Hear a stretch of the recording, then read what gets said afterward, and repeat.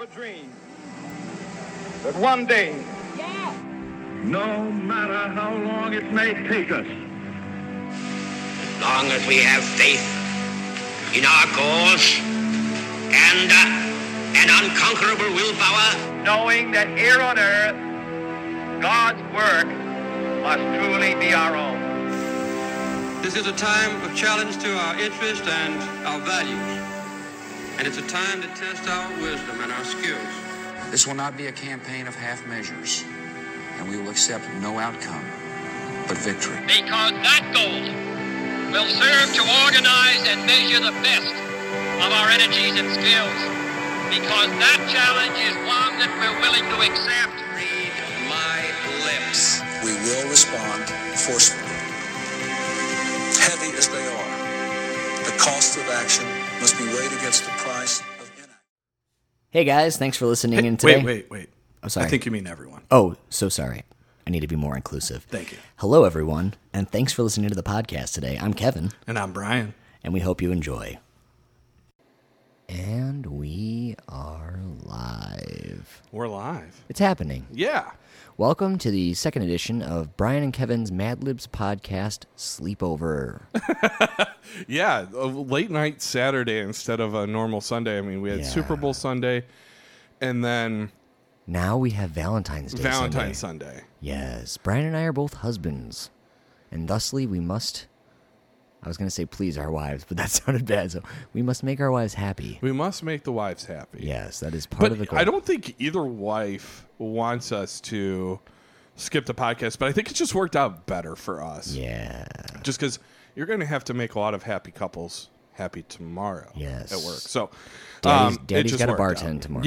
Yeah, it just worked out that that we would be doing this tonight. So, I mean, you're going to be hearing this Monday, but nothing from this podcast is going to change as far as we know because we're going to be covering the second impeachment. half of the impeachment. Yeah. Yeah. In fact, Brian and I came up with a cocktail for the impeachment. That'll be going live on our Instagram tomorrow. Yeah. Well, sorry, tomorrow is Sunday, so you guys will see it by Monday. Yeah, you'll see it Monday. Yeah, because you're going to make it at the bar tomorrow. Yes. I'm going to come film it and Yes. film it on your phone because you do all the Insta-ing. Yeah. And I don't know how to Insta. We are trying to become world famous. We are going to be tagging AOC in it like crazy. Because Again. we want, well, I think she's an incredible force in politics. And O, because we want to become famous. And C, because... Did I really say? I Do you did. know you see I it? did Yeah, say, no, you led me up to it, and I really appreciate that Yeah. because you know what? Bump set spike. Yeah, thank you. Yeah. We should start a Mad Libs podcast volleyball team. It'd be really interesting. It's a volleyball league. It's only got 2 players, but you know. It would have to be indoor. I Yeah. fear that if we were sand volleyball, there would be far too many harsh jokes sent my way. Yeah.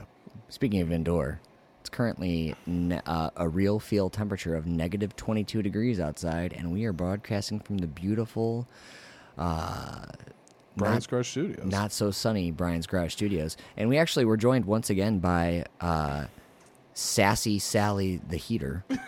The hissing heater. Oh, she is a hissy little girl, but she is fantastic, and she keeps us warm. Yeah, she really does a nice job of that. You know, I do want to take a second. 2 things. I want to shout out 2 listeners. Number one, Bender. He's a former student of mine, and I usually do first name then and leave out the last name, but I'm going with the last name with him just because fine. you know I just think the name Bender's so awesome, and Yes. you know it gives me Futurama vibes. But he was a great Thank student of God mine. you He said just it because started. I wanted to say it. Yeah, he started listening to the podcast and getting involved with the community. And then we had another listener, Christine Q, Yes, who's been an avid Christine. listener that really pointed out something that was we always accept constructive criticism Yes. and all that. And she pointed out that we had made a slight of showing one of the lawyers for the defense team for Donald Trump in the impeachment trial. Mr. Schoen. Yeah, he was drinking water and covering his head, and I think we made a comment. Oh, no, Brian, don't take credit for it. You just laughed at my joke. Okay. I made a joke that his hairpiece was going to fall off. Yes. It's a Jewish tradition. I didn't know that. Yeah, so now we he know. wasn't wearing his yarmulke. Yes. And, you know, whether they're eating, praying, or drinking, they cover their head if they aren't wearing their yarmulke. And we didn't realize he was observing that Jewish practice. How freaking cool is that he's observing it while he's at like probably one of the biggest trials of his life? Yeah, and I mean, credit to Christine for calling that out so quickly. And for letting us know, because I love to learn. Yes. I do know there was some backlash. I found out from her that like there's backlash on Twitter and social media, because other people were like we made a passing comment and chuckled, but there were people that were like denigrating him and going after him, which we would never do. No. And she pointed that out, so we did want to make comment of that. We did want to acknowledge it, and sometimes you make a comment that's a little off key, and we're not going to Gina Carano this. Like, we're not going to lose our place. We can always come back to that for another podcast. But and that's a really great current reference, Brian. You know what? You are just always on point, my friend. Yeah. So I was thinking, maybe for one of the next podcasts, we go into a little bit of the cancel culture, what's right, what's wrong, stuff like that. Yeah. I know we've touched on it briefly, but there's so much to cover with the impeachment, and we know we've gotten feedback. Some people are like, I know Jason was like, I can't take this shit anymore. I'm just going to wait for your podcast to kind of untangle what's going on with the impeachment. And there's a lot. There's a lot going on. Days 3 and 4 were very busy, and then we got a vote. So we have a final result, which we will talk about. Yes. But there shall be no peaches this evening. No. Yes. They're out of season. They're out of season. Just like Donald Trump. You got peaches, though. I did get peaches. You're incredible. Yeah, well, You must have a guy on the inside of the fruit trade. You got a guy. You're that guy that's got a guy. Listen, I need some fucking guavas. What can you do? Don't worry, I got a guy. Actually, I think guavas might be in season. I don't fucking know. But your guy knows. I just don't want to fuck up twice in 2 podcasts. I messed up with the show and thing, and now if I start saying guavas are in season, people are going to go looking for them. I went to Jewel, there were no guavas. All of our 300 subscribers are going to be real pissed at me. Which we are so grateful for all of you guys. Thank you so much. In all seriousness, we appreciate you.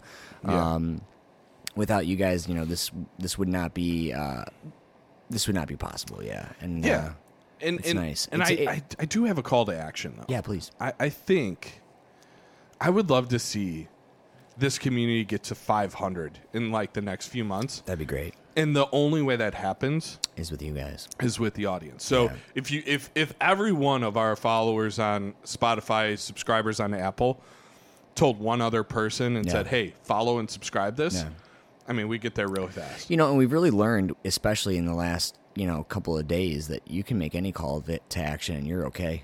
Like, you're not going to get in any trouble for it. Oh, that was deep. How proud are you of me right now? I'm so proud. Brian's real proud of me. Yeah. That's why we do this podcast, so I can make Brian proud.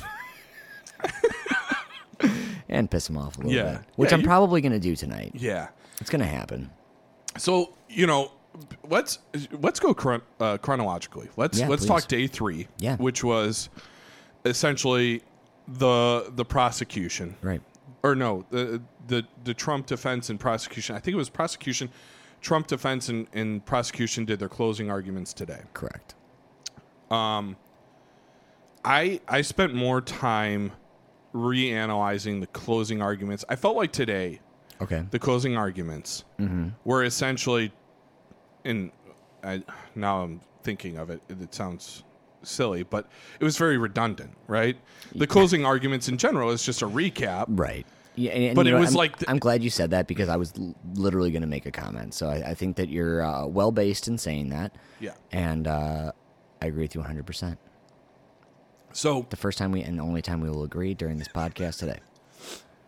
So when we're talking about it, I do want to acknowledge the big swing and a miss for the Dems today. Because in general, throughout this whole court case, and I know you and I were talking, you were like, oh, well, it might be your bias showing a little bit, which it might be. But I favored the prosecution's arguments in general. Right. I thought there was a logical tone. They were able for me to connect the dots that I didn't know needed connecting so much because I thought, well, hey, just focus on January 6th. I thought, throughout the entire impeachment, they did a really good job of, talking about the rhetoric of Trump leading up to this stage, whether it was about the fraud, whether it was about kind of violent tendencies, whether it was about supporting, fringe alt-right groups and all that. And they really connected those dots for me. But, and I know I was talking with Christine today a little bit about this as well. The big swing and a miss was, let's get it approved that the Democrats can call witnesses. Right.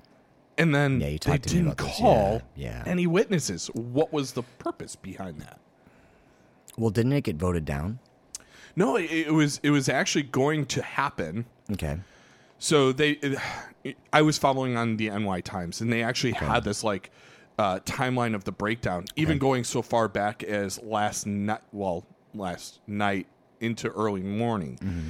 As far as 3 a.m., the prosecution team was breaking down, do we call witnesses, do we not, blah, blah, blah. And then, their discussion with Schumer this morning, blah, blah, blah. And what ended up happening was they had a witness that they wanted to call. They definitely wanted to call one, and it was Jamie Herrera Butler, I believe. And she's the representative that was close to McCarthy during the call. Yeah. Because between McCarthy and Trump. McCarthy was the big one, too, that they wanted to bring in. Yeah, so they wanted to kind of bring that to light about how Trump was kind of gleeful about what was happening in his call to McCarthy. And so the whole story there is that basically McCarthy contacted Trump directly via phone call and said, hey, we need help. We need you guys to do something, get somebody in here, stop what's going on. And he said, these are your supporters. And he said, again, this is not a direct quote, this is paraphrasing, but basically, well, it seems as though they are more behind me than you are. So that was like the kind of the damning evidence there. Yeah. And I think it was interesting because I guess what had happened was they went to recess, and essentially the prosecution and Trump defense team decided to not bring in witnesses, but allow that interaction to be acknowledged in the record. Right. So instead of having Herrera Butler come and testify, basically her statement was brought into the court record and accepted as if she had testified, and that way it would have saved some time. Yeah. I see the heater's running out. Yeah. We need propane. Sorry. I was looking over thinking that we were about to explode. We're not going to explode. We're just going to be very cold this evening, but that is okay. I think that was an interesting move on their part. I think the Dems gave too much credit to the fact that they would just take the testimony, not the testimony rather, but like the actual evidence for what it is. I think that having the actual people there testifying before the Senate or the jurors, if you will, would have been far better for the cause. I agree. I actually really agree with that. And that's why I said, I think this was a big swing and a miss for the Democratic Party. You were able to get into a position where witnesses would be called. Right. And I think there's something about witnesses that changed the dynamic. Certainly. And what they were doing, essentially, days 1, 2, 3, 4, where both sides were just pointing out evidence. And eventually it was like, okay, we've heard the evidence in your introduction. Right. Whether or not this was constitutional, blah, blah, blah. You guys sat up there and preached to your own choirs. And then, okay, now we are hearing the evidence directly again. And then the closing was going over the evidence. And there wasn't this let's interview the witnesses from both sides. The prosecution brings forth a witness and the defense rebuts it, right? Right. You have that cross-examination.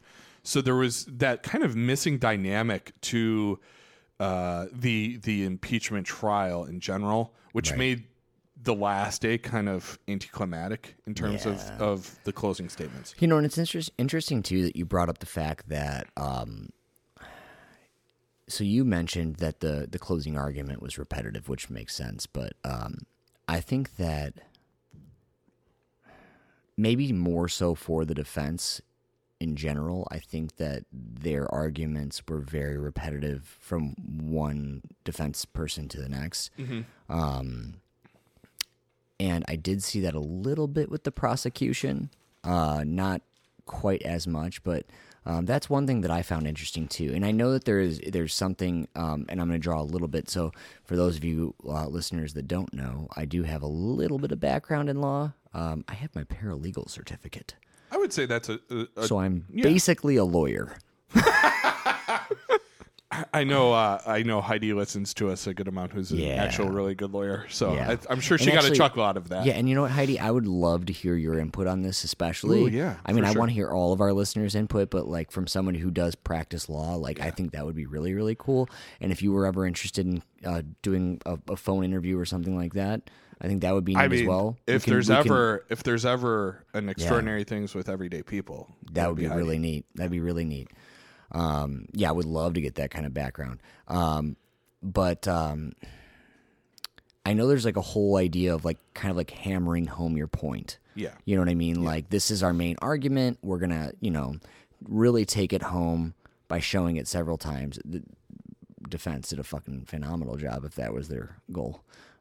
Because they played like a fucking 30-minute video, it felt like, of just people saying like, fight, fight, fight, fight, fight, fight, fight like hell, fight like hell, fight like hell, fight like hell. Everyone fight, everyone fight. It was definitely some sort of like subliminal messaging. There's going to be a ton of fist fights in the next 6 days. So here's where Brian and I think, are going to be in disagreement. In disagreement, for sure. I think that the defense did a very solid job of kind of combating what the prosecution had said and done, and the video clips that they had used. And Brian, if you want to delve more into the prosecution, that's totally fine. I can, but I do. I think the defense did a good job. I think that they brought up the right points for their argument. In some cases, you know what I mean? Like the unconstitutionality of it, obviously you can't really fight because the Senate agreed on it. It's constitutional. Yeah. You can impeach them. They can't argue. They shouldn't have argued the fact that like this isn't constitutional. And that whole argument was basically that you can't impeach a person who is no longer a sitting member of a presidency or the judicial branch or whatever. Because the whole idea of it is to remove that person from office. He has already been removed by office. I know that Trump was pretty pissed because his legal team said the people had already done that for him, basically. So, gosh, there's so much there. We got time, Brian. So take your time. I guess I wanted to bring something up to you. Is like, first off, we have to be able to hold people responsible, and like a lame duck president can't just do whatever the hell they want and not face any repercussions, which I know you're in agreement Agreed. with. So. Yeah. But like all those Republicans declaring like this is not constitutional because he's no longer in office, then why the hell was Hillary Clinton brought in when she was no longer in office about Benghazi? She sat for 11 hours and testified, into which they didn't have anything on her. Literally, the Republican-led committee said, there's no wrongdoing here. She sat there for 11 hours and testified before Congress. Why did they, for so long, and that was the Trump, battering ram during the 2016 election. All he did was, the lock her up chance was like one of the calling cards of the Trump campaign. So That's a very interesting point. I'm very glad you're bringing this up. Yeah, because like she was the Secretary of State. She no longer was, and that's when they brought her in for Benghazi. So the constitutionality argument for me with that. But was that an impeachment? Was that an impeachment? It was an investigation. But like an so impeachment though, so it is different. It is different. But like what was the purpose then? Because you can't hold someone responsible, the precedent was you can't hold someone of the executive office responsible, like with Watergate and Nixon, right? You can't go back and then charge them as a private citizen for something they did in the executive office. Well, the big thing with Nixon too was, and this got brought up a lot, not necessarily in the trial, but in the different news cycles and everything that, was that you can't resign your way out of impeachment. Yes. But I will say, I think the Benghazi thing is a great example, but it is different. It is, and I'll acknowledge it because it wasn't an official impeachment. A little bit too different for me because you're dealing with two different things. You're trying to remove somebody from office versus charge somebody for a crime that they've committed. Well, you're trying to charge Donald Trump as well.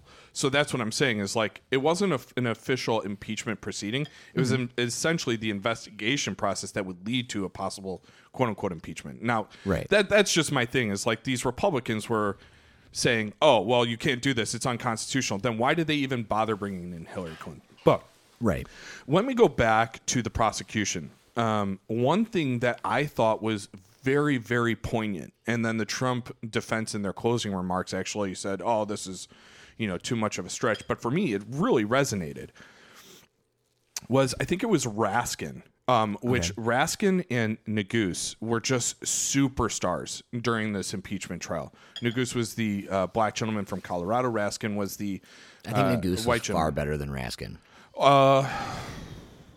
Yes. Better. Well, I wouldn't say far better. I think he was better, but here nor there. Like he definitely did his homework and did a great job. And I'll get back to him because of the well, I want to save that because it's kind of go on. Yeah, you're fine. Anyways, I think it was Raskin that brought this up. The idea of arson, and when you're lighting a fire, what do you do after that fire is lit? Do you sit there and do nothing?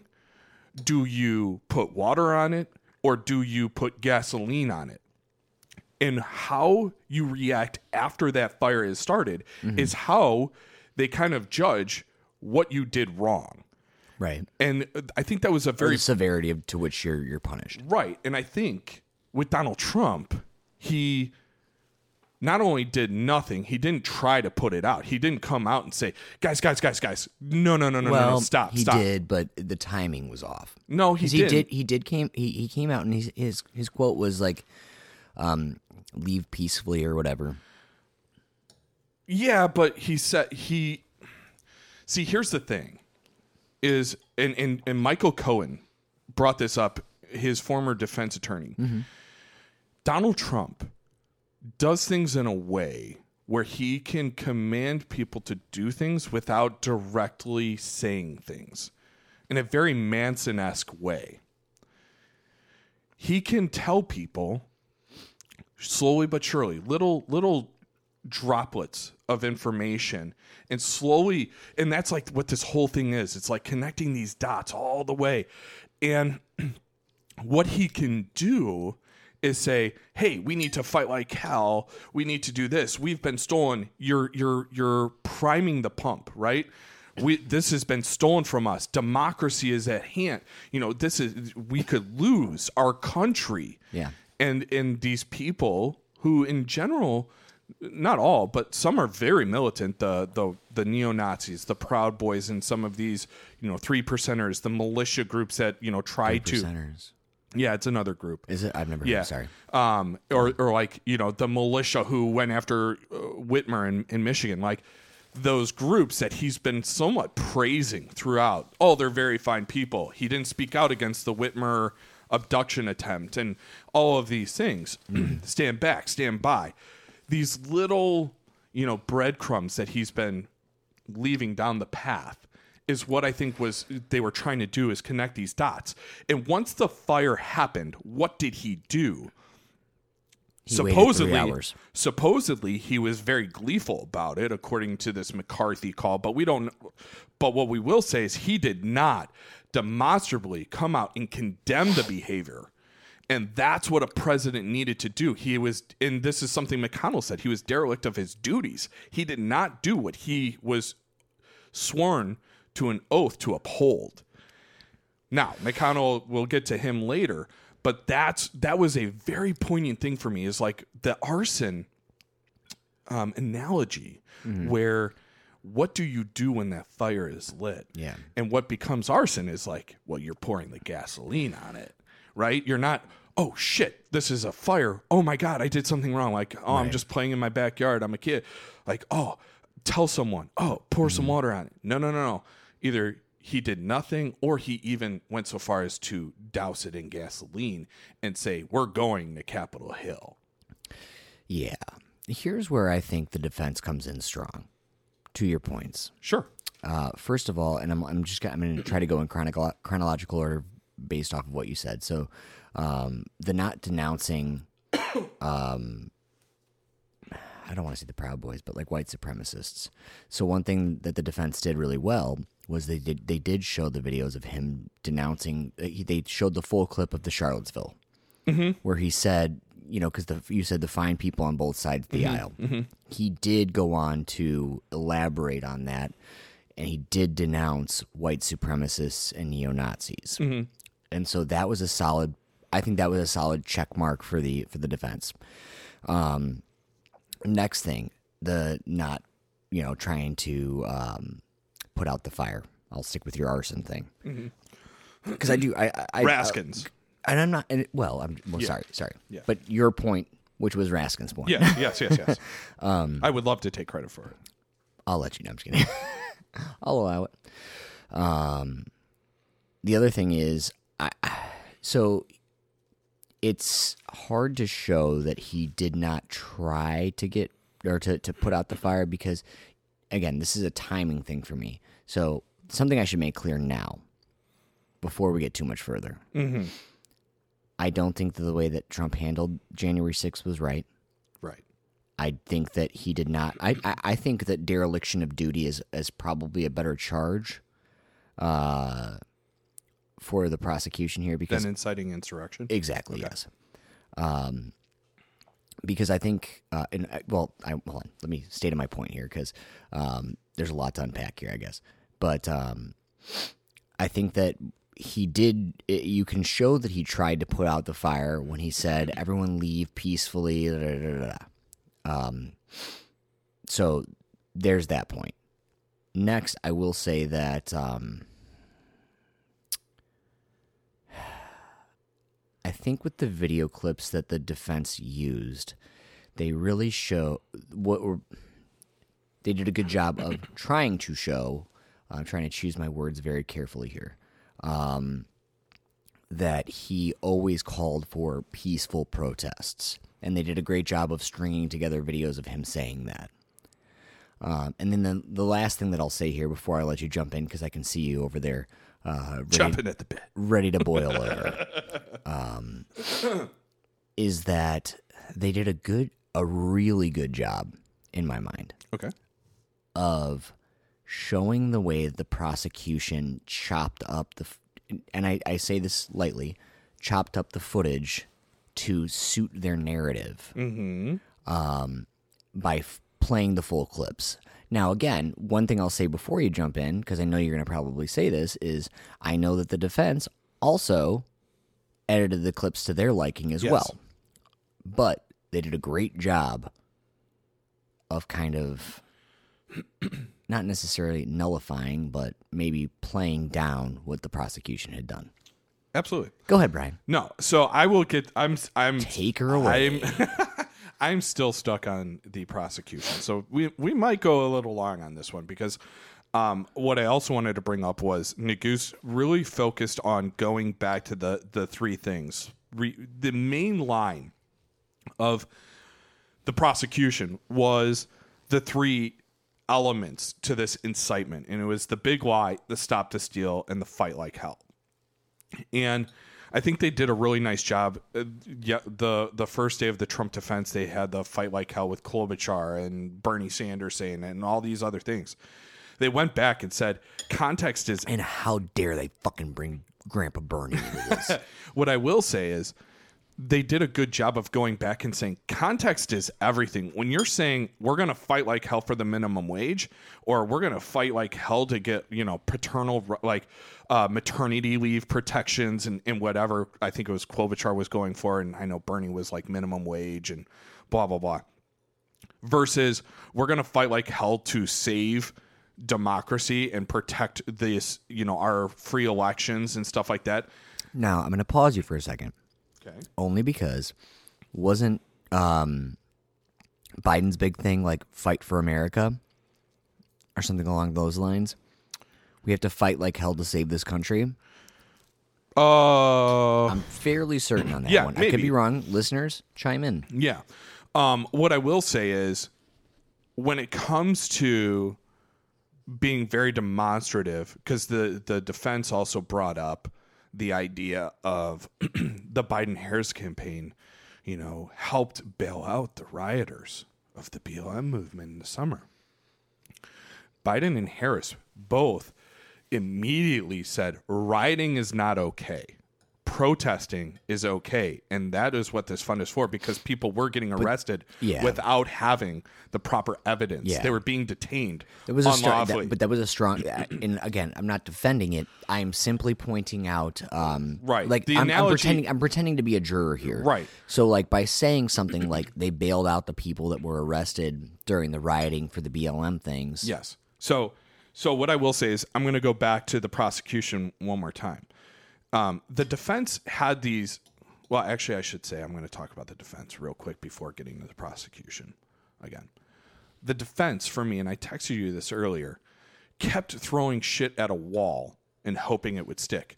They had 9 different defenses, right? It was, well, he's protected on the First Amendment. Well, he should get more leeway because he's the president. Under the First Amendment, because he has different responsibilities. He didn't say anything incendiary. It wasn't an insurrection. It was an insurrection, but he wasn't in charge of it. This was going to happen regardless. Antifa did it. These were all defenses that they used. Did they say Antifa did it, or did they say that? Van der Veen did say it was Antifa. Okay. On one day, I think it was Castor said Antifa did it, and then Van der Veen implicated left and right. It was both sides were a part of this. That's absolutely. Yes, I remember baseless. that argument. Yeah. So it was absolutely baseless in its argument. So, But didn't was it one of the guys that they arrested, like one of the leaders of an Antifa branch? And I know you say that Antifa is not a group. no, not to my knowledge. That is complete rumor mill, from what I've heard, from what I've looked at. I don't have the court records or the prison or the arrest records. I wouldn't be surprised. You know what I mean? Like I do believe that there are people from all walks of life that engage in these things. But okay, no, I was just asking. So another thing that they did was the defense started talking about how you can't charge a private citizen, but. Yes, you can. The precedent, I think Nagus really laid out that the precedent was there where you don't charge them as a private citizen, you hold them responsible in office. Another argument that the defense was making that I think the prosecution handled very well was this idea of due process wasn't being taken care of properly. And Nagus, I think it was Nagus, laid it out perfectly. He's like, the defense has counsel, right? They've been allowed to present their evidence. They've seen the evidence from the prosecution. And then Trump was invited to testify, and he declined. So he had a right to testify on his own behalf. Yeah. He had counsel. He had evidence. He had time to build a case. So with that in mind, due process was upheld. And I think that was a really key argument for the defense that they even harped on during the closing arguments. And it's like the prosecution allowed for due process. A good argument or a bad argument? What do you mean? The due process. Oh, I think it was a faithless argument on the defense side. Okay. Like it just so bad argument. It didn't work out well. And here's where I wanted to bring up McConnell. This was where where you're like, I think he was like even way better than Raskin. This might be the reason why I agree he was the superstar of the Democrat or the prosecution side.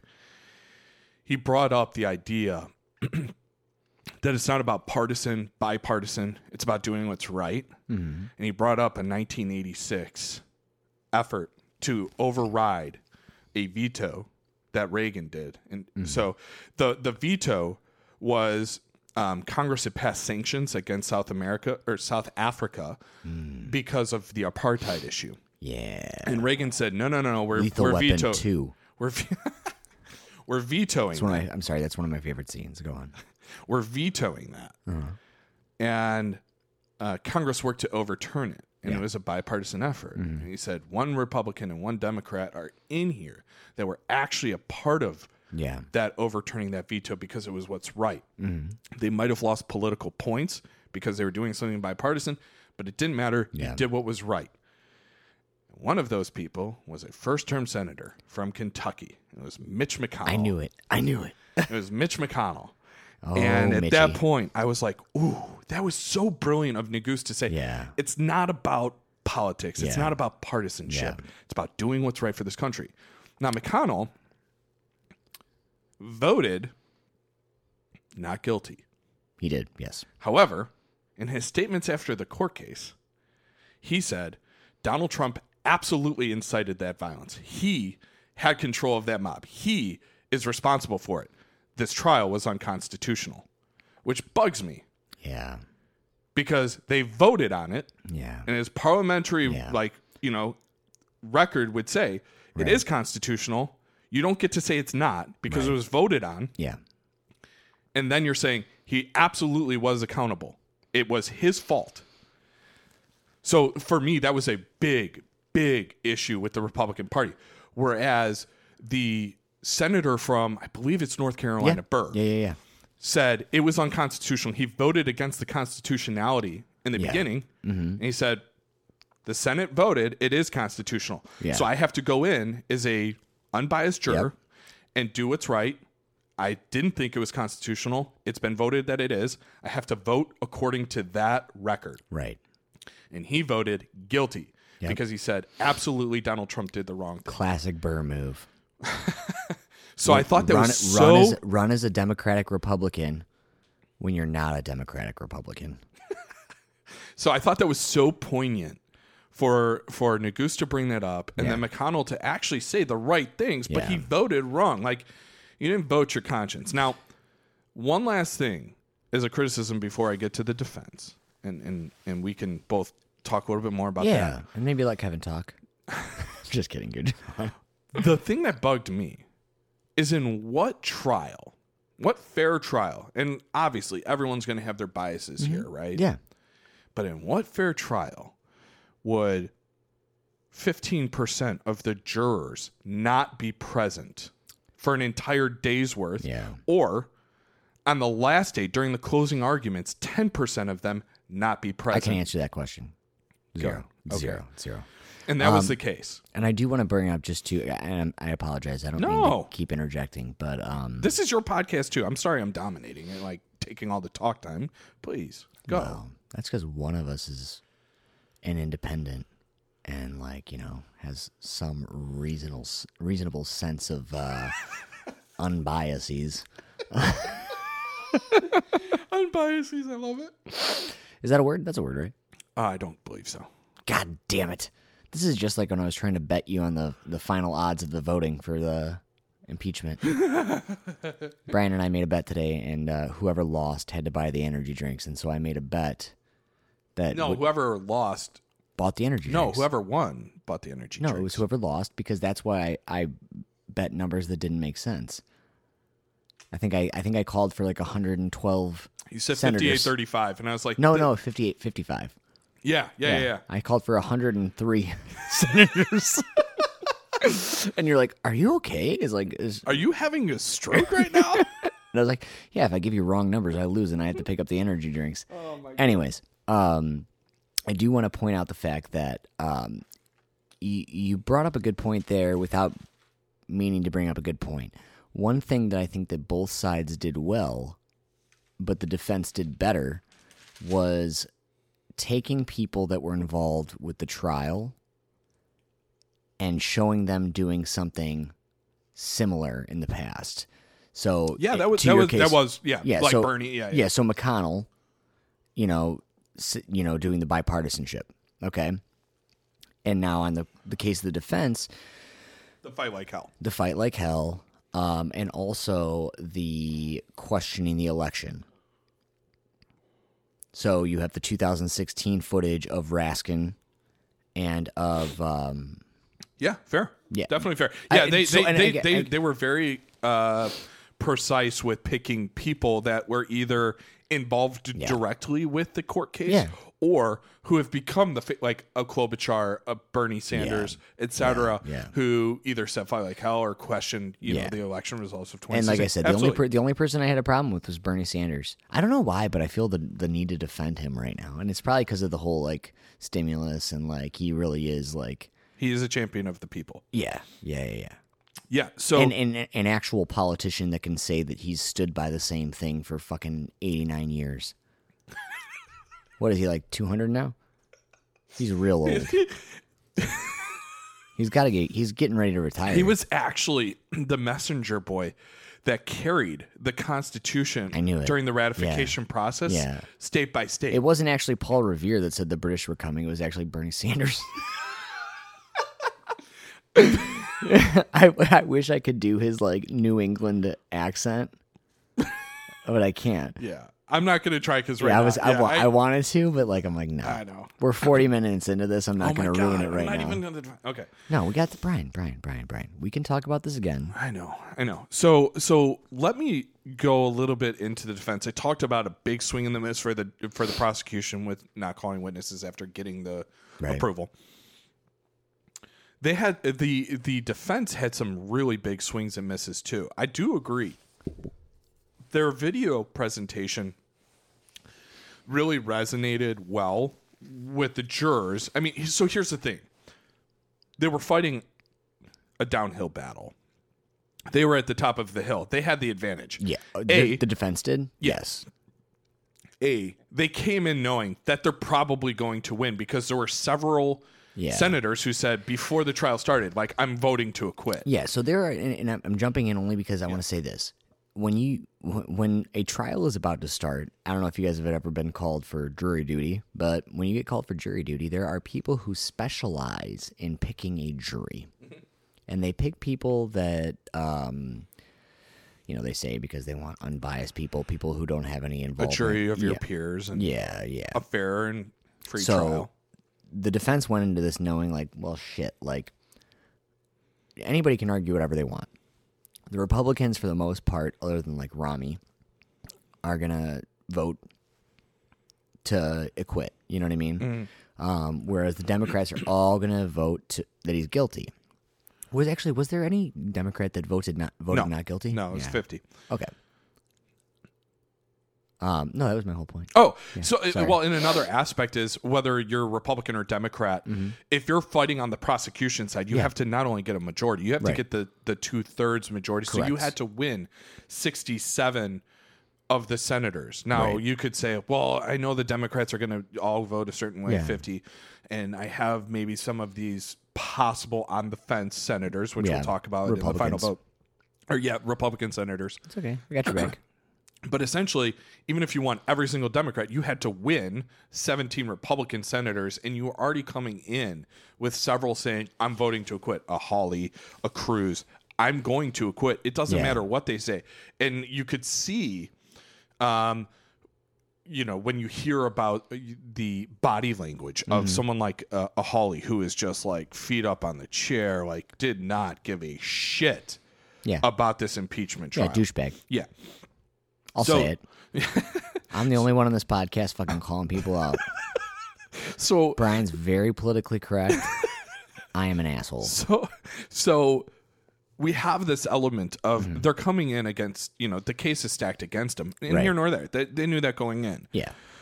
But I thought the defense, knowing this, kind of they didn't present as strong a case as I thought they would have, even knowing this. Now, in their defense, they had, 8 days to plan the entire defense, take over for this defense team that Trump fired. Right. And then adjust and blah, blah, blah. What I will say is they really missed on a couple of things. First off, Castor said there was no insurrection. right?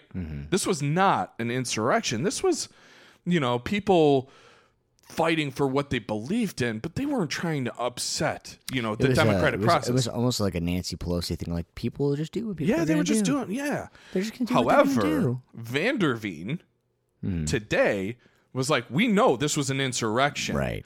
No one is arguing that. It's like, well, yes, your own defense team argued that yesterday. Yeah. So that disconnect was very, very apparent.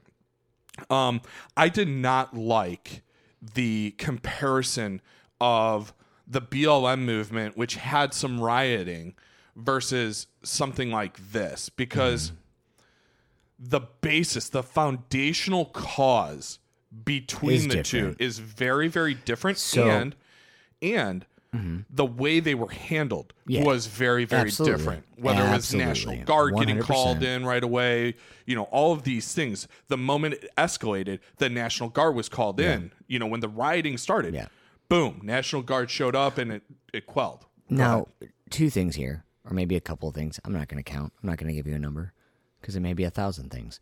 One thing is, wasn't it is the mayor of Washington D.C. or the governor? No, it's the mayor of D.C. It is the mayor. Thank you. Yeah. Weren't they the one who said to not bring in the National Guard? No, they asked. That's what it's the that's department. said. It's the Department of Defense, the Secretary of Defense. Okay. So the acting. Because I wanted to clarify that too, because that got brought up during the trial. Yes. So the other thing is too, I don't think it is. I'm going to be hung for this, but by the gallows at the Capitol Hill insurrection. Yes, they brought. Yeah. Okay. I mean, I guess if I'm getting hung by a dude in a fucking buffalo skin, it's going to be whatever. That's the way to go. Well, okay. So what's your point before I drag you way too far off the top? No, you're not going to. It's okay. We're already 46 minutes into this, Brian. It's going to keep going. I think that it is a fair comparison because you were talking about now the BLM movements. You made a great point and you were exactly right. There was just cause behind them. Okay. However, when people were looting and rioting, it was wrong. Yes. Okay. Yes. We can agree on that. I hope everyone can agree on that. I guess you can compare. It's comparable and fairly comparable. You know what I mean? Here are some people, and I'm only trying to do my very, very best to defend people for their thoughts and beliefs because I think that everyone deserves that.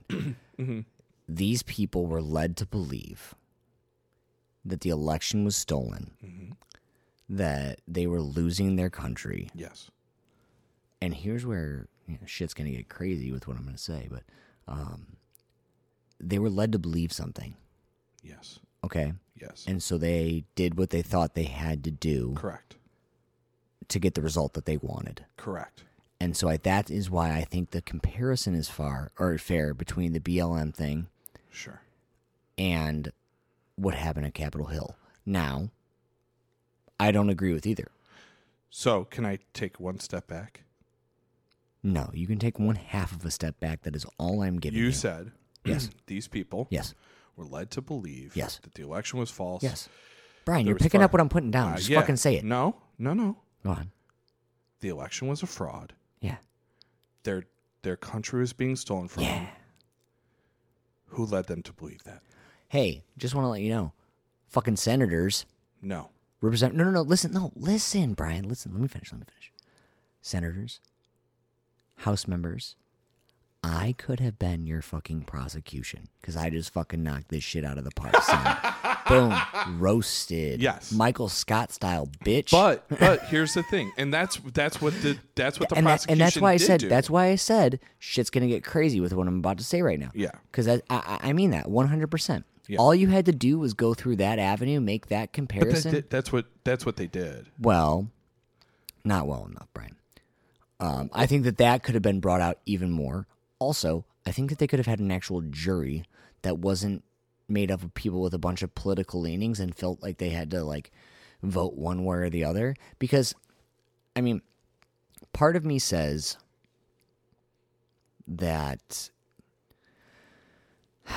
maybe you can't find the direct language that Trump said that links him directly. You know what I mean? Maybe that's like the missing fingerprint. But see, here's the thing. Here's the thing with that. Sorry, I was thinking, but go ahead. Well, I want you to collect your thoughts. No, it's fine. So here's the thing, is they connected those dots through all of the tweets, through all of the responses to the tweets. And this is like, when we go back to the arson, right? This is where we need Heidi, because I personally think the argument was somewhat thin, the way that they represented it. So I want this, Heidi, you gotta fucking help. So I want to know your thoughts. Here is the key ingredient for me is they not the 37 herbs and spices. They not only talked about Donald Trump's tweets, they talked about the responses he was getting to those tweets and the retweets that he had from those. So he acknowledged the response from them. He acknowledged the Marjorie Taylor Greens and like helped campaign for them and said, "Hey, she's right. I'm going to help her. I'm going to help, a Purdue or like these people who said, yes, the election fraud is real, who stoked those flames." Yeah. So they made those connections. I don't know how much more they could have connected those for everyone to like. Now, here's the thing. This is the overarching aspect of what the defense was by having all of these different elements. Usually a defense is like, they go with the other person defense, or they say the DNA isn't accurate, or this eyewitness testimony. Like, they focus on one thing. Yeah. By having Antifa did it, by having First Amendment, by having the unconstitutionality of the entire, they gave every single senator that was just searching for one thing that they could hang their hat on. They gave everyone at least something, and that's what like a McConnell did. Yes, Donald Trump is responsible. He did this. He was derelict of his duties. He antagonized the mob. He directed them and said, we're going to Capitol Hill. So he had this mob environment. He gave the direction to where they were going. Yeah. He did this, he did that, but it's unconstitutional. Other people are like, well, no, it's his First Amendment rights. Or no. So their defense was just, as long as they could give these Republicans something to take back and say, oh, well, it's unconstitutional. It's the problem. It's the reasonable doubt thing. But in a normal jury trial, it's beyond a reasonable doubt, depending on what it is. But here's the thing: is like they didn't have a reasonable doubt for any of that. No, I understand. But I was making a comparison between like that's making fair. anything, any shit that'll stick to the wall. Yeah, no, and that's the problem. Like you said, well, it would have been nice to have an impartial juror. Even that's the thing here. I don't think like the senators, Democrats or Republicans. Yeah. It's so hyper partisan. Yes. In Washington, Yes. Whereas when Nixon was essentially forced to resign, it was the Republicans, his own party, saying it's over. You need to get the fuck out of here. Yeah. There should have been more Republicans. Now there were some. Ben Sass has impressed me a tremendous amount, more so than a Romney or whatever, because Romney's probably secure. I mean, all that, and Burr is on his way out. He said, "I'm not running for re-election" long before this. Sass has said, he's a young man in the Republican Party in a relatively red state that was very, very pro-Trump, and he said, "I swore an oath. And I told you I would not always do the partisan thing. I would do the best thing for my constituents in the country." And he stepped up and did the right thing. So with that in mind, I do think, the defense did, I guess, a good job of basically saying, on a silver platter, here's take this buffet of reasoning. There's no real depth. It's like going to, Old Country Buffet or Golden Corral back in the day. I knew exactly where you were going. There was not a high quality food, yeah. But there was a little bit of everything. There's a quantity. Yeah, take whatever you want. It's cheap. It's easy. Take it. Yeah. There was no real depth. There was no filet mignon, right? Now, The other thing about that is very disturbing to me, I said, 15% of the jurors weren't there on day 3 and 10% weren't there on day 4 until it was time to vote. Another aspect that is very, very disenfranchising for me is the fact that I think it was Lindsey Graham. I want to say it was Mike Lee. There's one other, Ted Cruz. Yeah. Met with the defense counsel. Where does a jury get to meet with the defense counsel during a court case? So this was very, very frustrating for me, and I think it had a very good impact on, or a very detrimental impact on the validity of this impeachment trial. So while Donald Trump, is quote unquote exonerated, or he's acquitted, there it's almost like a Barry Bonds home run record. There's an asterisk by this, right? Because the fact that there was so much manipulation going on is very, very scary to me. And do you think? Go ahead. Do you think the manipulation was one-sided, or do you think there was manipulation on both sides? No, I think there was. Well, I mean, okay. So and I want you to be honest here. I want you to be honest here. Before I answer that, can you? Because I'm baiting you here. Yeah. Where are you trying to take? And anything in the defense, anything in the prosecution. Obviously, there was baiting in the defense. It happens in the defense all the time. Well, I mean, was there anything on the prosecution that seemed awry to me? I don't see anything where,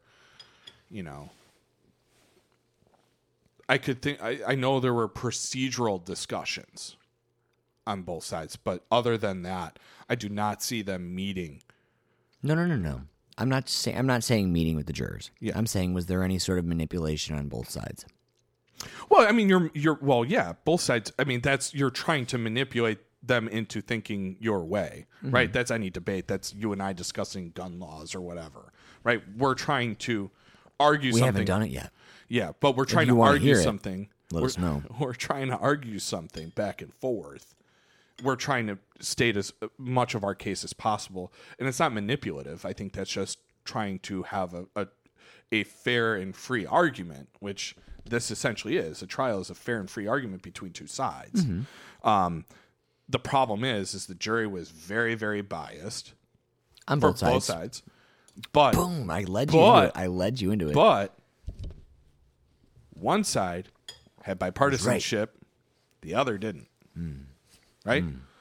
So when we go over the final tally, we have some Republicans on one side, and then some Republicans and Democrats on the other. So,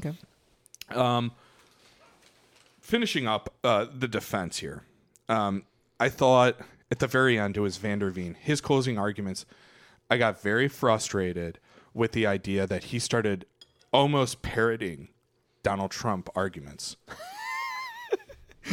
You know what's really funny too, and if I may? Yeah.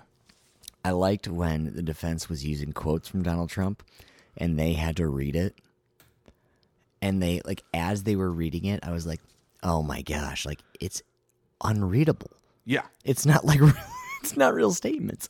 And then at some points they even started sounding like him as they said it. Okay, sorry. Go ahead. No, you're absolutely right. I just wanted levity. Yeah. Shoot. I also wanted to bring up, how many times was the defense going to bring up Brandenburg v. Ohio and misrepresent it? And they even quoted it properly because they said that where could the prosecution point to Donald Trump explicitly saying that he wanted this to happen, but then also quoted the other aspect of it, that it could be implicit as well. You don't have to explicitly say something. You can imply it. Lawyering is hard. Right. So the question is why do you keep saying that it could also be implicit? Why do you keep bringing up this court case, right? Right. Not to mention, the irony shouldn't be, disregarded here. Yeah. That court case was essentially defending the free speech of people in the KKK. Listen, they can say the N-word or that they hate Jews as long as they say we're not going to kill Jews, then it's okay. And I would not be hating on the Jews right now, especially because they have a space laser. According to Marjorie Taylor Greene, they Yeah. do. So, with that in mind, you know, the idea is, you know, Donald Trump didn't explicitly say it, but the whole defense was saying it was implied throughout all of these tweets and this rhetoric and the big lie. The prosecution, stop the steal. Yeah, sorry. The stop the big lie of the election fraud. Stop the steal. Fight like hell. Like it all led to that. So it was this implied language, and that is part of Brandenburg v. Ohio. So that kind of bugged me. It's like they kept quoting this, and it's like, you guys are misunderstanding this whole precedent, or perhaps misrepresenting. And then they started talking about like the fake news, like the defense fabricated things. Like they brought in these posters of the tweets, and like they were fabricated. They had to recreate them because Twitter took down all of Donald Trump's tweets. Yeah, I missed so you that couldn't part. access them. I did catch like the whole thing where they caught Raskin fabricating his photo.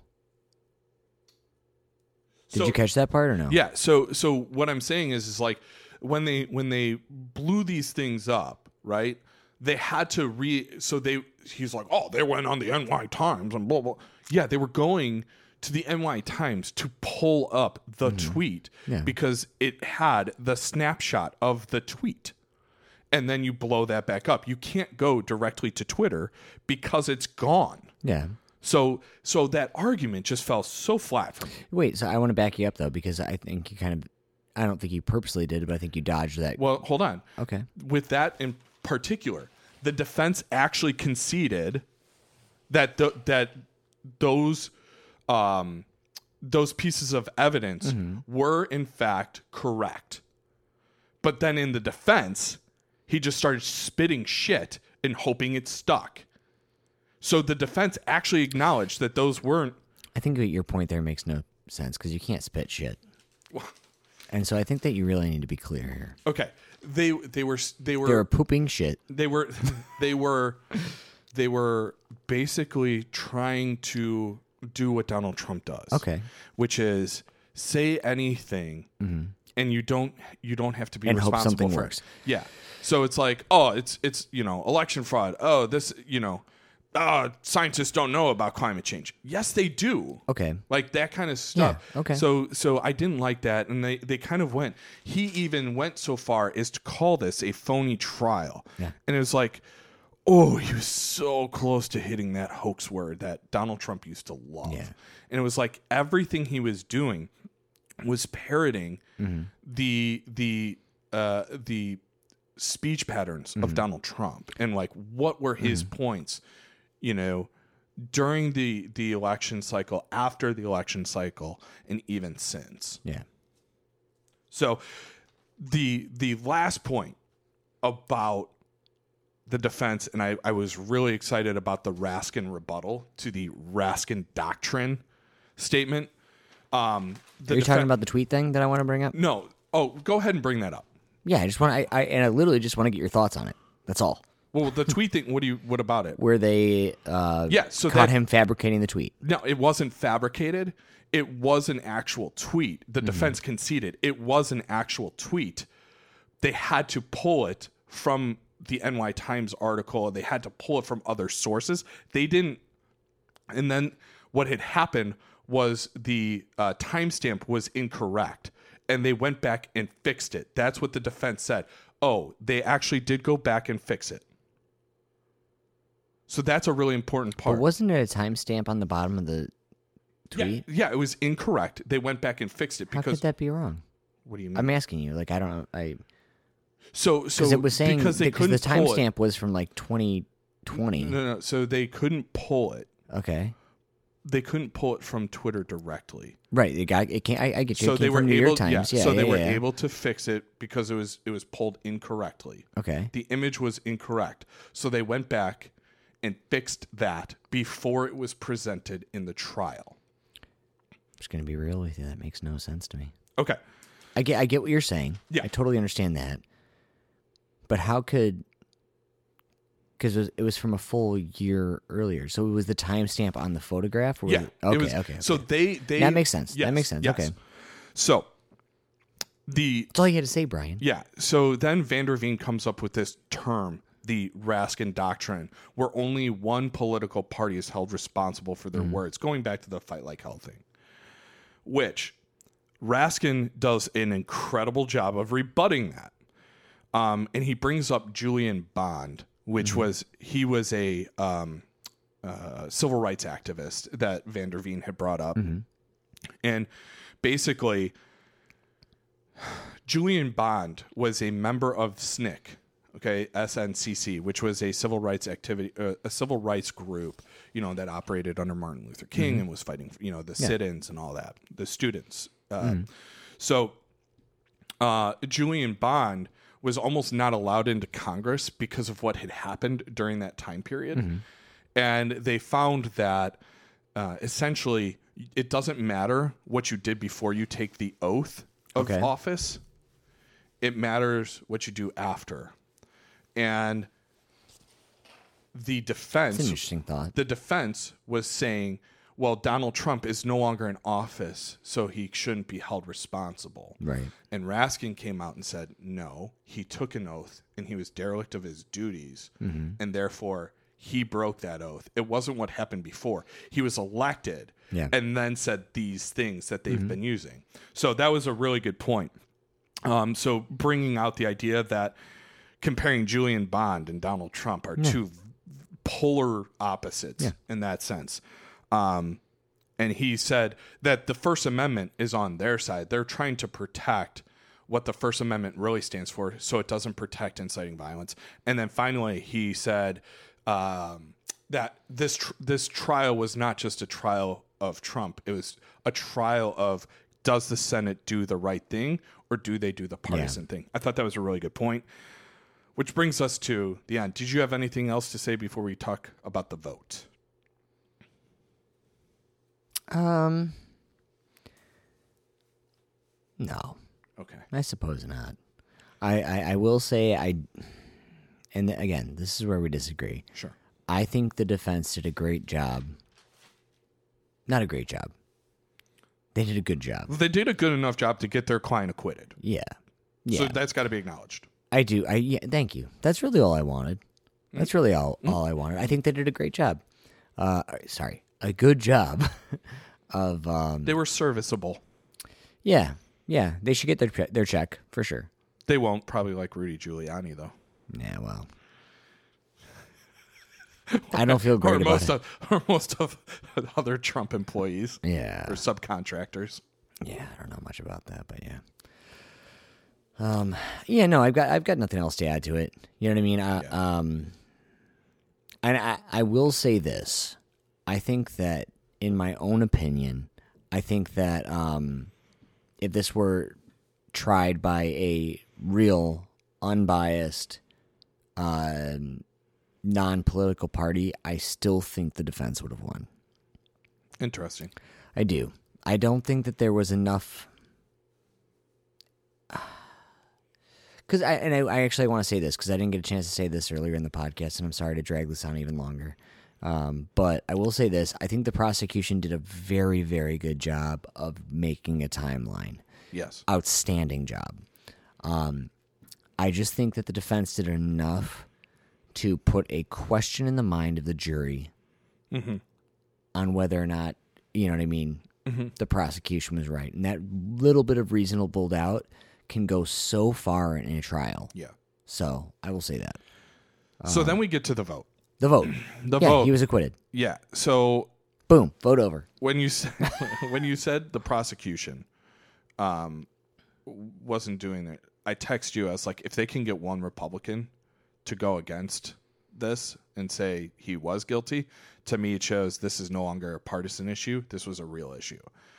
And the prosecution got 7. I said 56. I thought for sure. I said 58. Yeah. I knew Toomey. So wait, so I win? No. I said 56. Price is Right rules. You son of a bitch. So Toomey, Romney, Markowski, Sass, Burr, Collins, and Cassidy. Cassidy and Burr were the ones that actually surprised me. Burr did not surprise me. Cassidy did. See, when because Burr literally voted that this was an unconstitutional trial, so I'm like, oh, his mind is made up. And he said, listen. It was a last name thing for me. Oh, okay. So it was Burr, sir. Yeah. And essentially, when we look at it, he said, this is unconstitutional, but we voted that it is, so I have to rule accordingly. And for him, the prosecution was enough. And what was kind of daunting to me is that he could separate himself from the whole constitutional argument, which McConnell was not. Which is awesome. I wish everyone could do that. Yeah. Truly. So with that in mind, gosh, we did a lot. We went through a lot. We did our best for you guys. I know this was upsetting to some. This was exciting for others. Interesting for most. Interesting for most, and also so fucking dry that you couldn't even make it through one hearing. Yeah. We're here for you. Hopefully, if you listen to this week's episode or this day's episode and the last episode, you get the whole impeachment rundown. Yeah. And I'm dragging this on. I'm sorry, Kevin. You don't have to signal me. I'm done. No so signals. sorry. Please like and subscribe and review and spread the word about the community. I love you all. He's speeding up. I just put Brian on fast forward. Figured it out. And once again, too, we will be posting our impeachment cocktail. Yeah. On Instagram tomorrow. My mom called that out. She's like, Are you guys trying to get AOC to actually interact with you? And I was like, yeah, Mom. And she's like, that's really good. We want to get AOC famous right now. Yeah. You know what I mean? Twitch stream. I'm the next AOC. I'll tell you right now. I'm so happy. Yeah. I'm so happy. No, you're not going to be happy because I'm independent. I'm not a Democrat. Okay. That's why. Okay. Boom. And I'm a better bartender. Oh my God. You hear that, AOC? All right. So mic drop, except for my mic is connected to this really dope-ass mic stand. We love you so much. Thank you for getting this far into the episode. We love you. Bye-bye. Bye, guys. Well, guys, we're here. We've made it to the end. Wait. Kevin, we got to thank our sponsors. What sponsors? Well, we haven't gotten any official sponsors yet, but we do have Patreons. Oh. And we should let people know that they can join our Patreon for subscribing from $5 to $10 to $20. Any amount helps. Yeah, thanks to all of our Patreon subscribers. If you guys don't want to do a monthly subscription, you can also support us by buying some of our awesome clothing at madlibspodcast.threadless.com. And that's a win-win-win. Also, if you guys wouldn't mind, we would love for you to follow us on our Facebook page and our Instagram. Thank you. Thank you.